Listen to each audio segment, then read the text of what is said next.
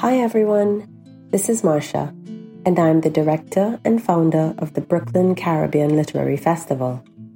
I'm thrilled and elated to announce the birth and launch of our brand new podcast, Cocoa Pod. Consider the aromatic cocoa pod and how, after carefully ripening under the Caribbean sun, it generously offers up its rich fruit in due season. Cocoa Pod by BCLF aims to provide a similar delight.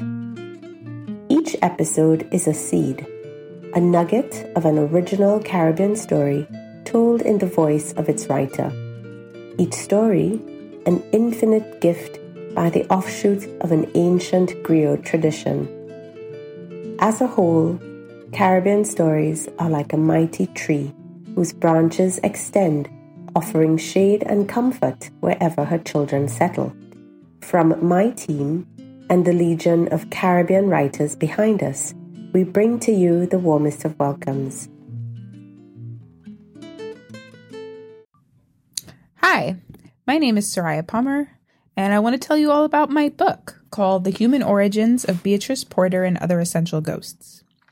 It's taken me over 10 years to write this, and I'm so excited that it's finally out in the world.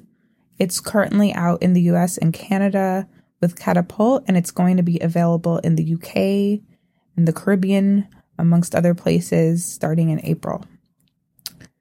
This is a book that follows two sisters, Sasha and Zora, who are very close but very different, as they are coming of age in Brooklyn.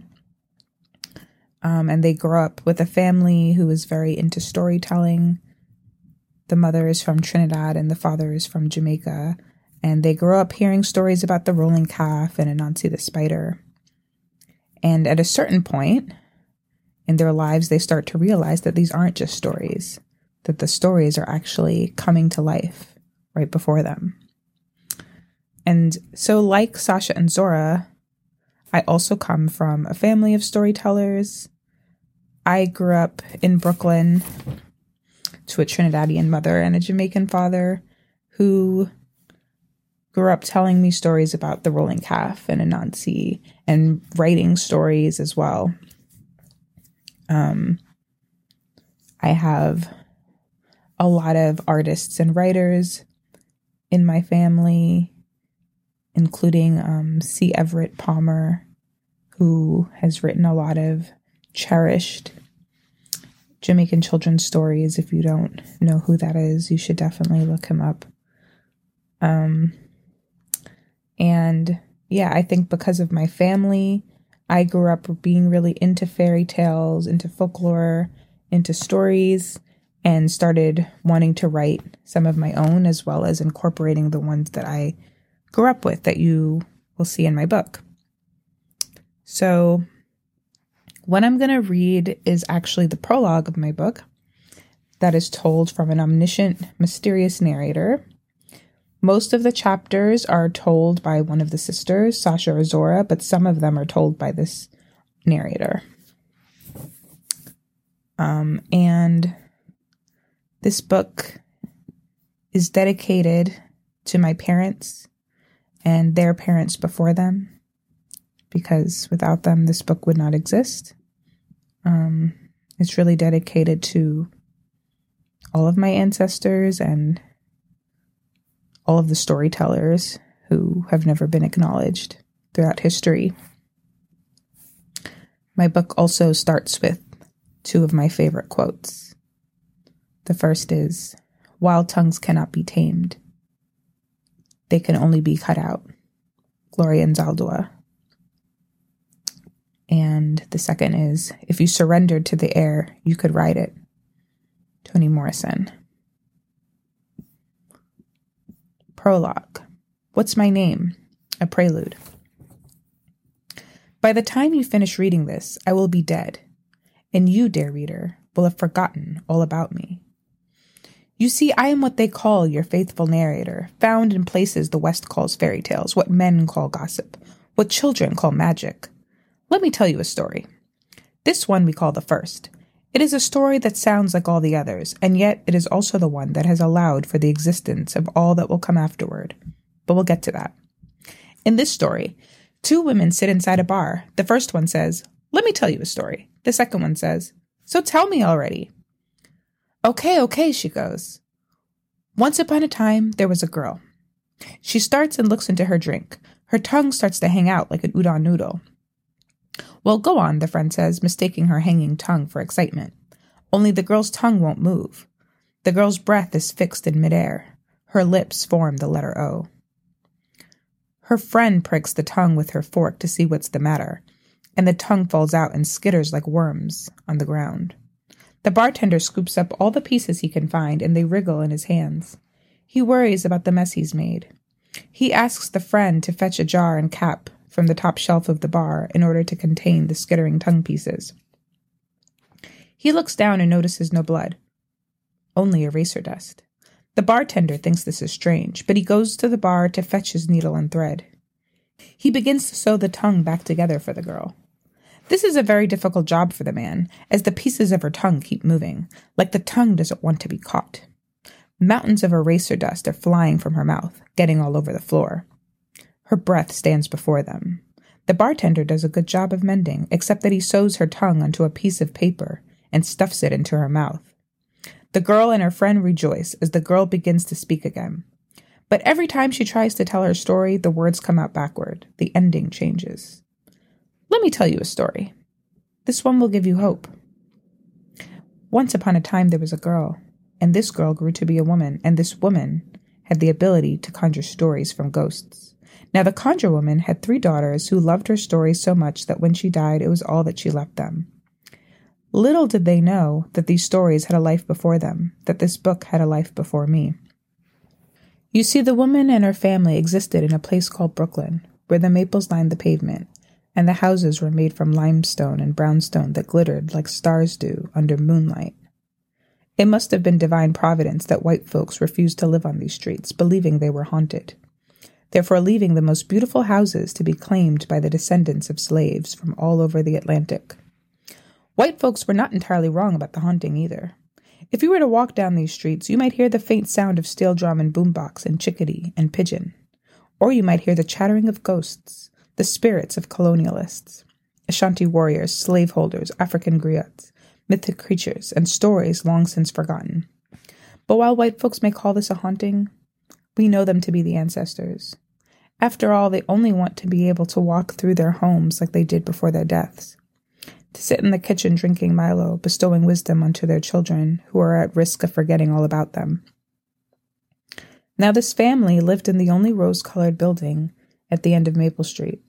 The youngest called herself Zora, or she who will one day grow up to be a great writer like her namesake. She could be found conjuring her mother's words into stories, or if not, she could be caught face-flushed with embarrassment, fantasizing about a boy or two. And then there was Sasha, the eldest, who felt her story should shine brightest for once, commonly referred to as the black sheep, or she, who nearly disappeared until she found her true self. This girl did have spunk. They say the girl had a chip on her shoulder the size of El Tucuche Mountain for nearly everyone, but particularly for her father, who, legend had it, defeated a rolling calf with only a penknife and the power of his gaze. Even with the new baby on the way, the family still fought like wolves, cunning in their ability to wound each other. The man they called father moved out one day to live with a woman who didn't expect bread to be baked by stories. New daughters were birthed, several hearts were broken, and the maple trees were cut down and replaced with coffee shops. At this point, we all should have known what was coming, the scars that would form, the wounds that would never heal. It's true that Anansi stopped visiting the man's dreams at night. He couldn't tell his stories the way he used to. Images of Anansi, the rolling calf, and the purple balloon came and went in spurts. The wife, on the other hand, never stopped believing in magic. But I will never forget the day that I first arrived in the arms of the sisters. It was the day when my 2 girls got me as their Christmas present. I was sitting quietly between words inside the blank spaces of the Anansi stories, waiting to be unwrapped. You see, the book I lived in had been given to them by their mother, who got it from her grandmother, who got it from an Ashanti priestess who was there when it got made. Rumor had it that all women who tried to read the Anansi stories aloud had their throats and tongues cut from their bodies like farm animals. The sisters had no idea the lengths that had been taken to keep these words alive. But every night they would sit in the kitchen over Milo and go, "I am Nanny, leader of the Maroons, mother of all Jamaicans, the eldest, Sasha." Wraps her hair in a pillowcase and holds up a shell, imagining it is in a bang. She speaks to her fellow countrymen. Please, if you can, imagine you are invited to watch these girls right now. Pretend that you are a part of the enactment. Pretend you can decide how the story will end. Hint. The setting is a kitchen. The scene's objective is to show two sisters conjuring history. Sister 2, also known as Zora. Yes, you are Nanny, lady who caught bullets in her behind and farted them out at her enemies. Sister 1, also known as Sasha. Disgraceful. You are banished from my maroon settlement. I am Queen Nanny, the only African living in Jamaica who was never taken into bondage. Nanny forced the British troops to allow the Maroons to live in peace. This pot here represents the cauldron that burns without the use of fire. It lured the British into its waters. Sasha points to her mother's pot in the kitchen. The British troops try to climb up Blue Mountain, but they fall right before the peak, breaking their backs in 2. In 3. 1 for the dupes they tricked into becoming one with their militia. 2 for the bloodhound that eventually brought them down. 3 for the bastard that killed Nanny. The one they called Sasha stops stirring. The cauldron turns back into a pot. The air beating beneath it becomes fire. It was yesterday that they picked me up in their textbook and saw it plain. Jamaica's national hero, affectionately referred to as Nanny, is of mythic status. Leading historians do not know how much of her existence has been fabricated by the oral tradition prominent in Jamaican culture. What is known to be true is that she was betrayed and murdered by one of her own, a man they call William Cuffey. This was the first time I ever heard that version, the one where she died. Right then, I felt the spirit slip from the ink and get cold. Of course, in my version, she's still alive, replaying over and over again her final battle. Sometimes she shoots down the entire British army using only 1 bag of arrows. Sometimes she uses her cauldron to create more arrows. Sometimes the cauldron makes a soup that is poison to her enemies but antidote to her fellow Maroons. I could never forget that story. There are burn scars from the cauldron that run up and down my thighs. Some days I forget what happened, and then I taste the bami and escovitch she made for Cujo on my tongue. I feel her handkerchief rub up against my cheek. There are scars that have faded that I feel some mornings. My hands are blistered, my breasts are chapped. But I especially love the way my 2 girls tell it. That is until this time, the time that she died. And I know we just met, but I have a small request for you. I need you to save my life. Yet already I feel your interest in me waning. You think that despite the fact that I've called you by name, that my words do not concern you, that someone else will pick up these words and take on the job themselves, that you don't have what it takes to save a girl like me. And because you choose to be my voyeur and sit here watching me, you too have become a part of this crime. You may have to pay for this someday. But don't worry. You don't need to do much. All you gotta do is know my name. We hope that you enjoyed this episode. Please take a moment to follow CocoaPod and turn on your notifications so that you don't miss new stories when they drop. One last thing. Caribbean stories and Caribbean writers need our help. Show your support by sharing and downloading this podcast as far and as widely as you can. Buy their books, support independent bookshops, and request Caribbean titles from your local libraries. Remember that a rising tide lifts all ships. Give thanks. For more Caribbean storytelling goodness, follow CocoaPod and BCLF Always Lit on all major podcast platforms.